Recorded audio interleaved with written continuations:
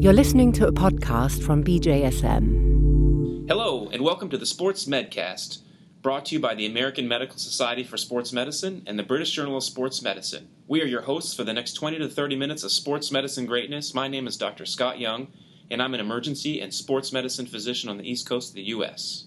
And my name is Dr. Cole Taylor. I'm a family medicine and sports medicine physician.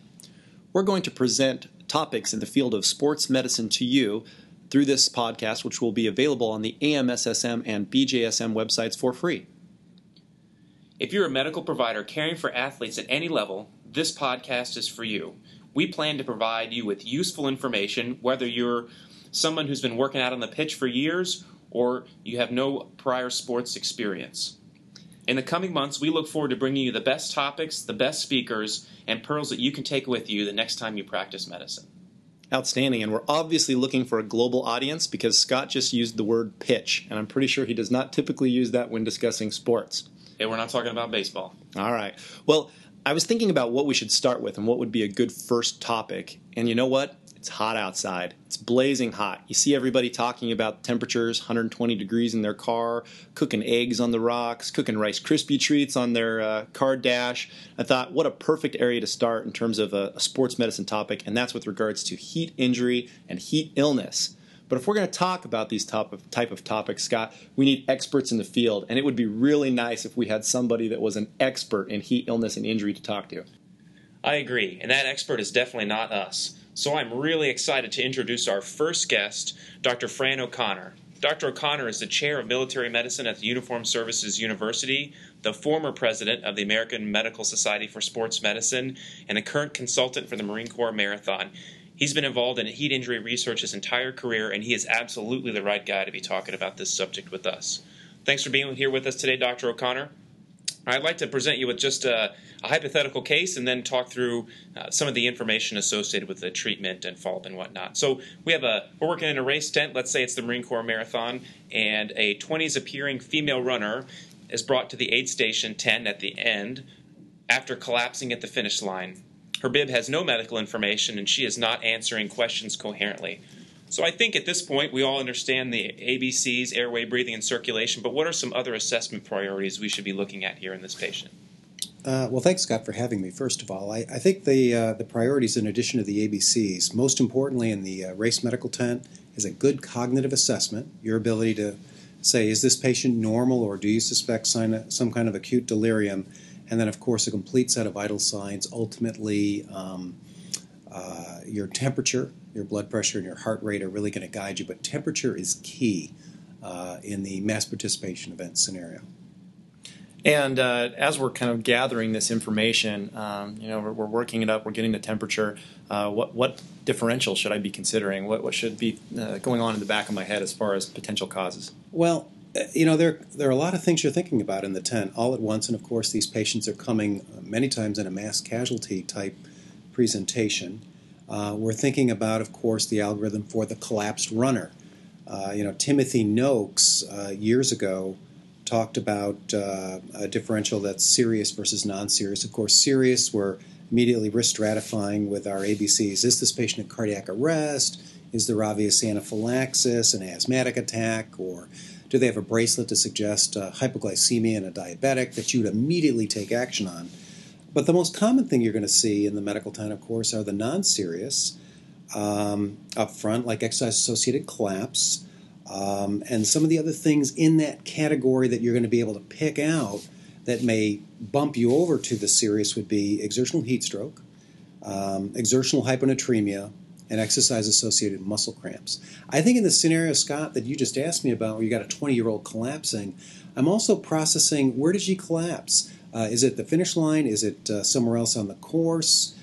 Clearly, literature tells us that collapses on the course tend to be more ominous than those collapses at the finish line tend.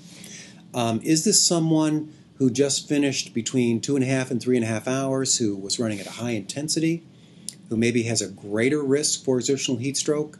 Is she middle of the road, which might be more of an EAC or exercise-associated collapse presentation?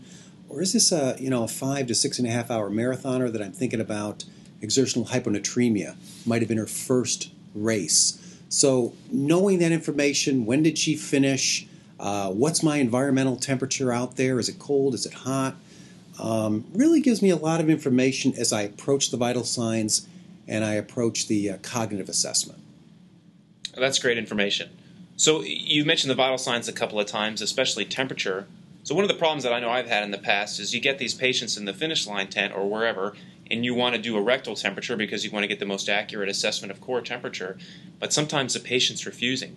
Who really needs a rectal temperature, and who can you get away with not doing a rectal temperature? I think it's a great question, and it's a difficult one, especially in a busy medical tent where you are rapidly triaging patients. And I think you raise a good point, Scott. You know, everybody who comes through the medical tent certainly does not need a complete set of vital signs with a rectal temperature. You could argue it's very invasive, on these patients. That being said, I think it's very clear in the literature and it's standard of care that if a patient comes in and they show cognitive dysfunction, to include they are collapsed, or unconscious, or they have an acute delirium type presentation, in this scenario, you need a rectal temperature. So, as you just described, you've got a 20-year-old. She is not cooperating. You don't understand what's going on. She's not clear. She may be delirious. I've seen patients like this who are frankly psychotic. And she may actually be refusing, saying, no way are you going to do this rectal temperature. You have to move forward. You have a team generally with you. At the Marine Corps Marathon, we're fortunate.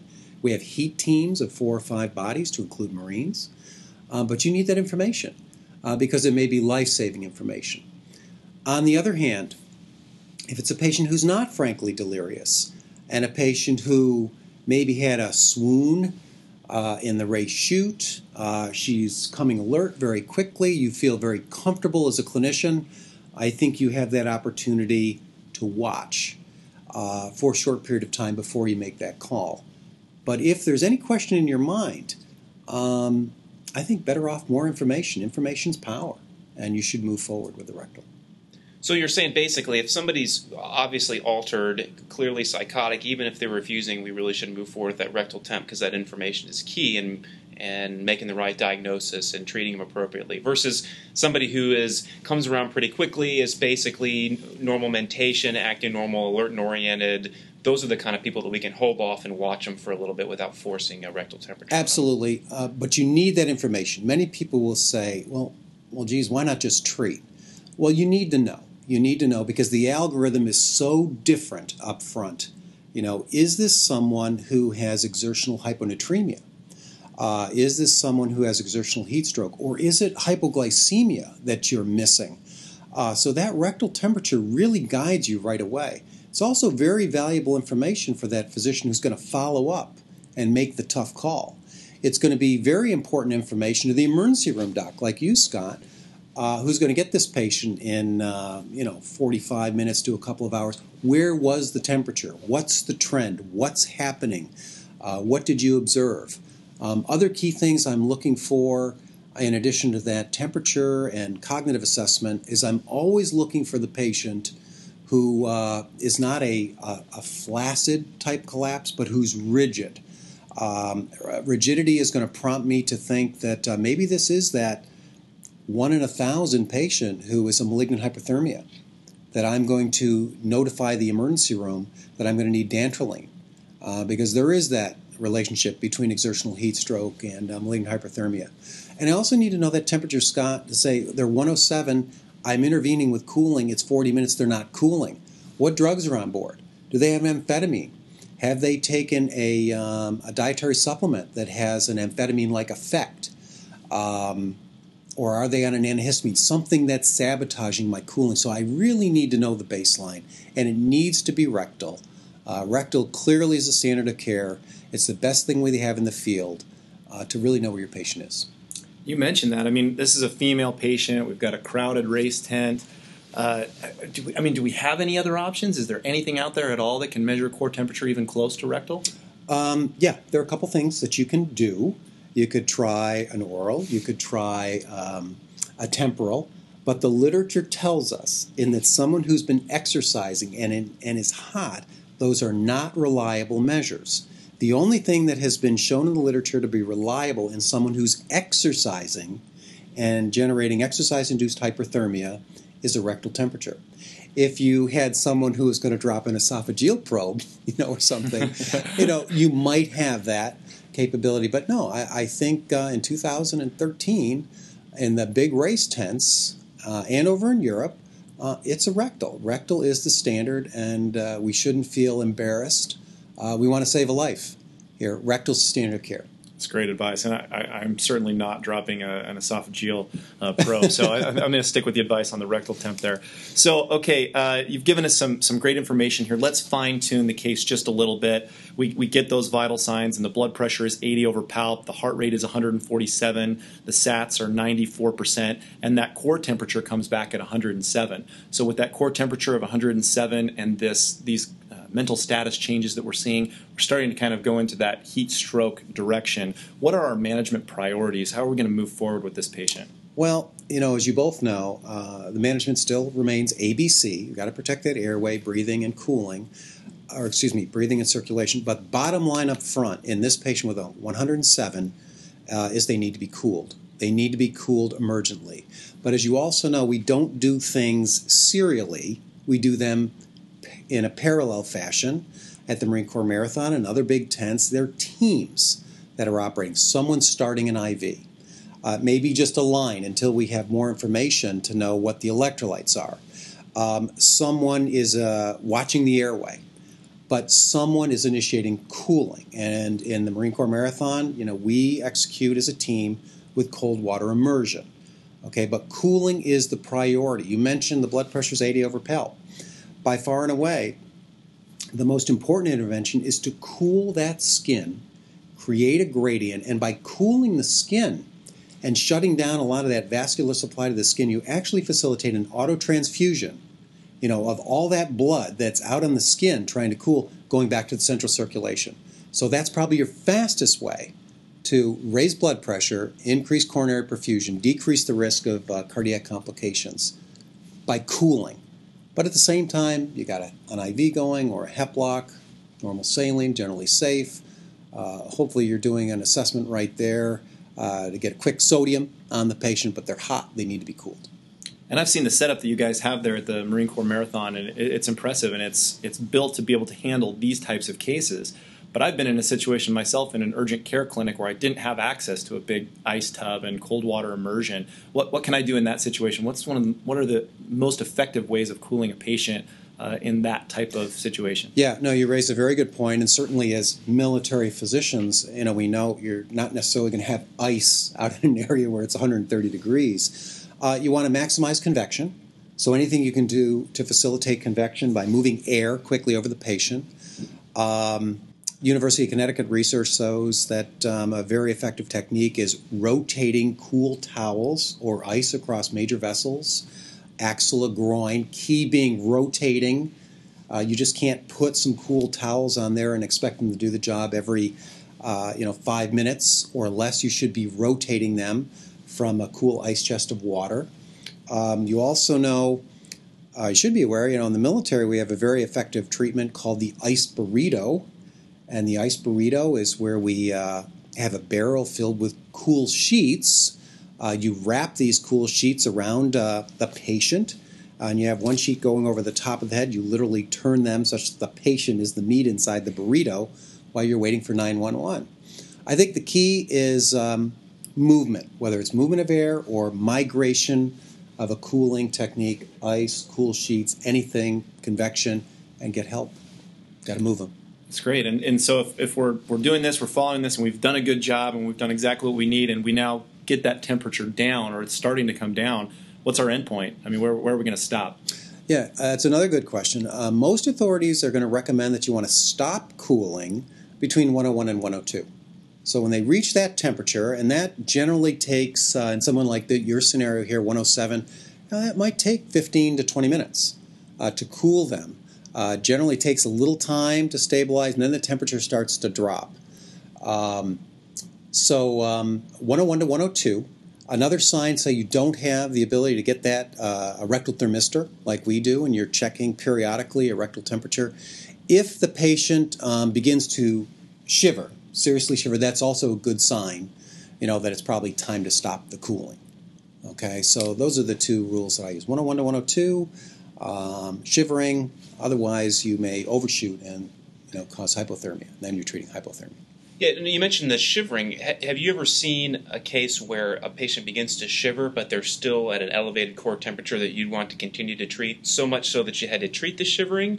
Or is it your experience and what you've seen in the literature that when most people start shivering, they are actually getting down to a point where they're at a good temperature? Scott, I've also read all the literature, but my experience in the military and my experience in the mass participation events is the latter that you just described. That most people are hot. When you use cool water immersion, as you know, our technique at the marathon is they're in a gurney over a cool water tub, and we ladle cool water up and over the patient, is that most people do not shiver early on, and they don't shiver until they're about 101, 102, in my experience. Now, people also talk about using medications, benzodiazepines, things to stop shivering. Never had to do that. I've never had to do that. But again, that's my experience with exertional heat stroke. Maybe a different scenario with classic heat stroke. Okay, but certainly in the military, as well as the Marine Corps, we do not prophylactically give a patient any kind of medication for shivering. The other thing people talk about is seizures. As you are cooling a patient, could you potentially provoke a seizure? I've never seen one. I've never witnessed one, but we're standing by. Hopefully, we've got the line in now with either Ativan or Valium if we needed to intervene. But personally, I have not witnessed one. That's great. So now we've got them cooled, and we've got to near our endpoint, and it comes time to transition to EMS. What are some of the instructions we give EMS during the transport to the hospital, which may be in a big city like Washington, D.C., could be 5 minutes, but maybe in another location could be 20 minutes or 30 minutes. What does EMS need to be watching out for? What should they avoid? What are the things they need to do in that transport process? Well, a couple things. Number one, they're certainly going to support vital signs. In general, patients who have had a heat stroke may be volume depleted, so they're going to be watching their heart rate, their blood pressure. There's been a lot of work done on people with heat stroke to show that there is some temperature instability that follows, and they may bounce around a little bit with temperature shooting 101, 102, down into the mid-90s. So there will be some temperature instability. But I think they need to watch, Scott, in particular, for it to bounce. That if they did shoot back up, 103, 104, they should obviously intervene with cooling. There are interesting strategies that EMS may use. They may have cooling sheets. They may have ice. There's a lot of interest currently, and we're certainly interested in that. I can't quote the literature on it, but chilled saline, is a strategy that people have used as well. But I think in that transport from the tent to the emergency room physician, they're watching for temperature instability and certainly supporting vital signs at this point. So just making sure the temperature, that they don't cool them too far, and also to make sure that the temperature comes back up, that they reinitiate the cooling process as necessary. Absolutely. In heat stroke, exertional heat stroke, everything's about time.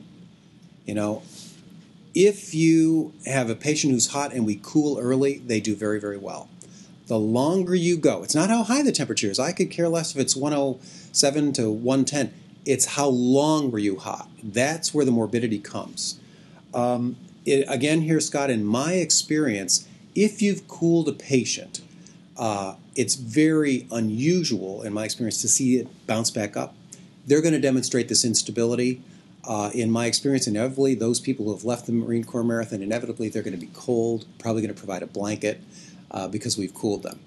Okay, I have not seen it shoot up. But if it is, I'm thinking, boy, is it missed malignant hypothermia? Do they have some drug on board?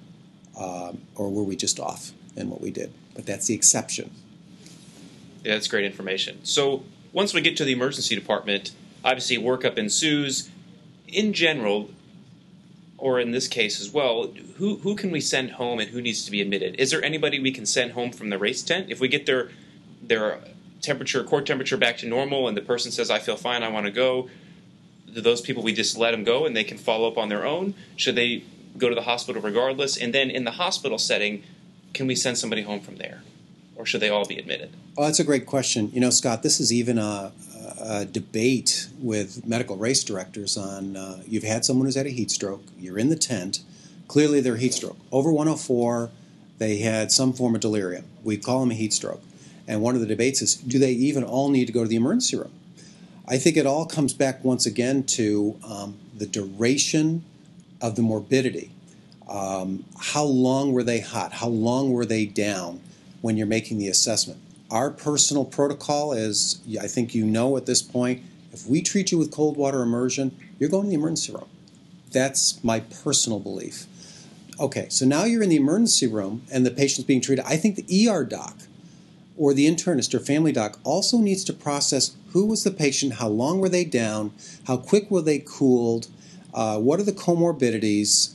One of the things that I have seen and I've witnessed over the years, Scott, and Cole, is that patients who have had a heat stroke, there's generally a reason. I'm going to say 8 to 9 out of 10 times. They had a cold infection, a bronchitis, a pneumonia, a sinusitis, a blister with a cellulitis. They arrived the day before. They had very poor sleep, but there was something contributing. But a occult infection is something that ER doc needs to look for and potentially treat that might have tipped them over. In fact, in the military, and I know we're going to wrap up with this, if I have absolutely no explanation for someone with a heat stroke, I'm going to get very serious in terms of my further evaluation.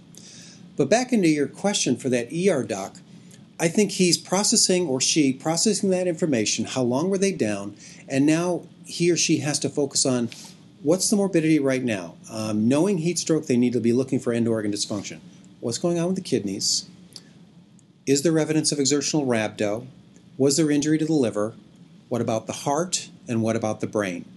If that emergency room physician can assure themselves that cognitively the patient's recovered, there's no significant evidence of end organ damage affecting the kidneys, the liver, there's no rhabdo that seems to be unfolding in front of them with urine that's obviously raising a suspicion. There's no evidence of pulmonary dysfunction with an acute respiratory distress syndrome. Then I think you can feel comfortable if that patient has good follow-up. After you've observed for several hours that the patient's stable, you could discharge with good follow-up. If you do not have good follow-up, you have evidence of end organ damage. One I did miss was the heart. That's something to look for as well. I think you really are obligated to admit heat stroke kills. We have, unfortunately, 2 or 3 young men or women who die every year in the military. And as we know, the literature tells us the heat stroke deaths are climbing. I think the ER doc needs to be prudent, but he's looking for end organ damage and making an assessment of what's the follow-up on this patient. And that's really good advice. You mentioned having good follow-up. And if we take this now, I'm the outpatient doc, I'm the family doc, and I'm seeing this individual in follow-up. I may not have been there at the race tent. I wasn't at the emergency room. Excuse me. I don't have all the details, but what's important as I'm managing this patient follow-up? What kind of return to play protocol are we going to come up with? What further testing needs to be done? How are we going to approach this with this patient? Yeah, there are very few guidelines that are out there, but the one I think that remains the standard is that from the American College of Sports Medicine, and that the patient should follow up with their primary care doc, sports medicine Dr. Cole like yourself, follow up at least 1 week later, no earlier. 1 week later, and at that point in time, Cole, you would review the history, and you should target labs that are going to help you ascertain, is there evidence of end organ dysfunction? What's going on if there was any evidence of rhabdo? Is there normal kidney function? Is there liver return to normal? Was there any pulmonary involvement, any cognitive involvement? But assessing end organ dysfunction. If you feel good that 1 week out in your assessment, you've done your BUN and creatinine, the urine is clear, LFTs are returned to normal, I think in good conscience you can feel this patient is clear, and now you can return them. Now, inevitably, when the patient returns, they need to be subjected to a new acclimatization protocol. They're now behind the power curve, say it was a football player, or they're going to get back out with their running group. They need to reacclimatize. They need to take their time. They need to boot up slowly, and acclimatization generally takes 2 to 3 weeks. and then you would watch them unfold. For patients who have trouble reacclimatizing, that's now where you re-risk stratify them, and you might consider what else is going on here. Could you assess, again, target organ that you might have missed before? Or this is where the literature tells us to consider something like a heat tolerance test, which is what we do at our lab. Yeah, you really made me think of something there.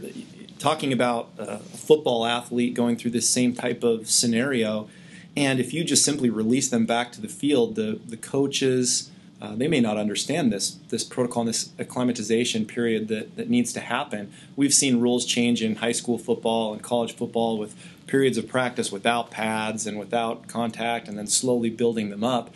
Whereas if you took this guy out for a week or two and now put him back in, he may be rejoining practice 2 weeks, 3 weeks into the process, and he hasn't had the opportunity to acclimatize. So that was a great point, and something that I wasn't really thinking about until just now. Well, I think a really good point, if we go with a football player here, Cole, and this is a protocol that we are working on right now.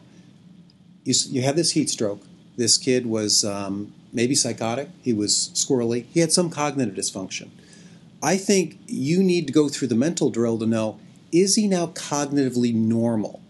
And we have a protocol now. We're going to be following people with some of the conventional testing we use, impact, neurocognitive assessments, because I believe, I can't validate this with information, but I believe if you have a heat stroke and you injured your brain and you return that young football player too early, maybe they're not cognitively prepared as well as thermally prepared, but you might set this kid up for a concussive injury in that he's not cognitively prepared. So you've got to bear that in mind as well. I'm not saying to go so far as you need to impact test everybody after a heat stroke, but someday in the future it may be part of the algorithm or something you need to think about, especially if you have that information on a young football player. Just something to think about. Absolutely. And you talked about also people needing some additional testing. Do you have any recommendations as far as those red flags or things to look for that are going to tell me this isn't just run-of-the-mill? I need to do a little bit more than just return them to play. They need testing in a laboratory, or I need to refer them to a heat specialist. Yeah. What's going to cue me off on that type of case presentation? Well, two things. Number one, the literature says that if they've been unable to return and they're having heat intolerance, you might want to consider sending them to a lab for formal heat tolerance testing. Okay, and when we do that, we go ahead and we subject the patient to a 2-hour heat load, and we watch and see if they can thermoregulate. Many people after a heat stroke have a transient loss of their ability to thermoregulate, and it may take months to recover. But that's the exception. Again, that would only be someone who has failed to recover and you're now out 4 to 6 weeks. Now, the other one, though, I think you need to be on the lookout for as a sports medicine physician is you got the kid, there's no explanation. You don't know why this kid had a heat stroke. I think you need to go back in history and query him or her about their family history for potentially malignant hyperthermia. Is there a family member who had anesthesia intolerance? Is there a family with frank malignant hyperthermia? Again, in the military, if there's absolutely no explanation, we would consider genetic testing as well as caffeine halothane contracture testing, which is a muscle biopsy, okay, on that young man or woman where it's a totally unexplained de novo heat stroke where we have no clue what happened because there may be a link. That's great stuff, and we're getting ready to wrap this up, but I really quickly wanted to ask, from a primary care standpoint, we're always talking about prevention. So if we take a step back, I know you talked about a couple of things in the middle of that, talk about medications or illness, but can you just give just a couple of quick pointers or tips for patients that haven't yet had heat stroke, but maybe they're getting ready for the race or they're getting ready for a big hike or the beginning of football season? What types of tips or advice on prevention can you give? I think the most important one, Cole, is acclimatization. If you are going to do a race in a certain environment and you know the predictable temperature, you want to acclimatize to that temperature. Obviously, that takes 2 to 3 weeks to acclimatize, so you want to parallel your training to the event you anticipate. Say you live up in Alaska and you're going to go run the Disney Marathon down in Orlando where it's going to be hot. You've got to have a strategy. And part of that strategy might be getting to Orlando early so that you can acclimatize to the temperature. I think you need to know your own hydration strategy. We obviously just, the recommendations right now are drink ad libitum, but you need to maintain hydration. And I think the last thing is to know if you're sick. If something's going on, it may not be your day. Okay, and that event comes, it's a Marine Corps marathon, but you've got a bad cold that may be a bronchitis. It may be the better part of valor to say, you know what, I'm not going to push it today, or I'm not going to run. And that can be a tough thing for a lot of people. They've trained for a lot of months and getting ready for that race or whatever it might be. They got to dial it back, or they're going to end up seeing guys like you and me. You got it. Well, that's phenomenal. Thank you so much, Dr. O'Connor, for coming on today to talk to us about heat injury. A lot of great clinical pearls in there. Definitely stuff that we can use the next time we go to work. Thanks very much for coming on. Well, that was just very impressive and really enjoyable discussion there with Dr. O'Connor. So, Scott, we're wrapping it up. What key points do you take away from our discussion today? Boy, so much I could pull out of that little talk that Dr. O'Connor just gave us. But I'll tell you, as an emergency medicine guy, it was interesting to find out that I really need to look for a cause beyond just heat for producing a heat stroke in a patient. So really looking hard for infection, looking at their comorbidities. Why exactly did they have a heat stroke? It wasn't just because of the heat. You always want to look for a little bit more beyond that. And I thought it was also interesting, a lot of these patients present very hypotensive with low blood pressure, and as an emergency medicine doc, my first thought is to jump on it with fluids or maybe perhaps a specific medication. But just knowing that cooling the patient will actually bring their blood pressure up without having to be directly addressed is great. So I can really focus on getting them cooled off and not having to worry so much about that blood pressure, knowing it's going to respond to the cooling process. How about you, Cole? What did you pick up from this? Well, certainly take away the whole concept of rectal temperature being the way to go in terms of checking core temperature at the event itself.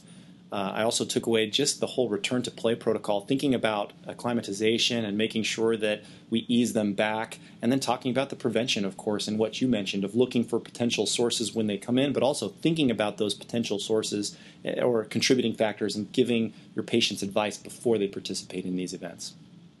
Absolutely. Well, thank you all for tuning in. If you have any questions or comments or have any suggestions for future episodes on the show, please feel free to email us at thesportsmedcast@gmail.com. And I'll tell you, Cole, it's mid-afternoon. It's hot outside. Let's go for a run. Sounds good. I'll see you out there. For more information about this program and other BMJ Group podcasts, please visit bmj.com.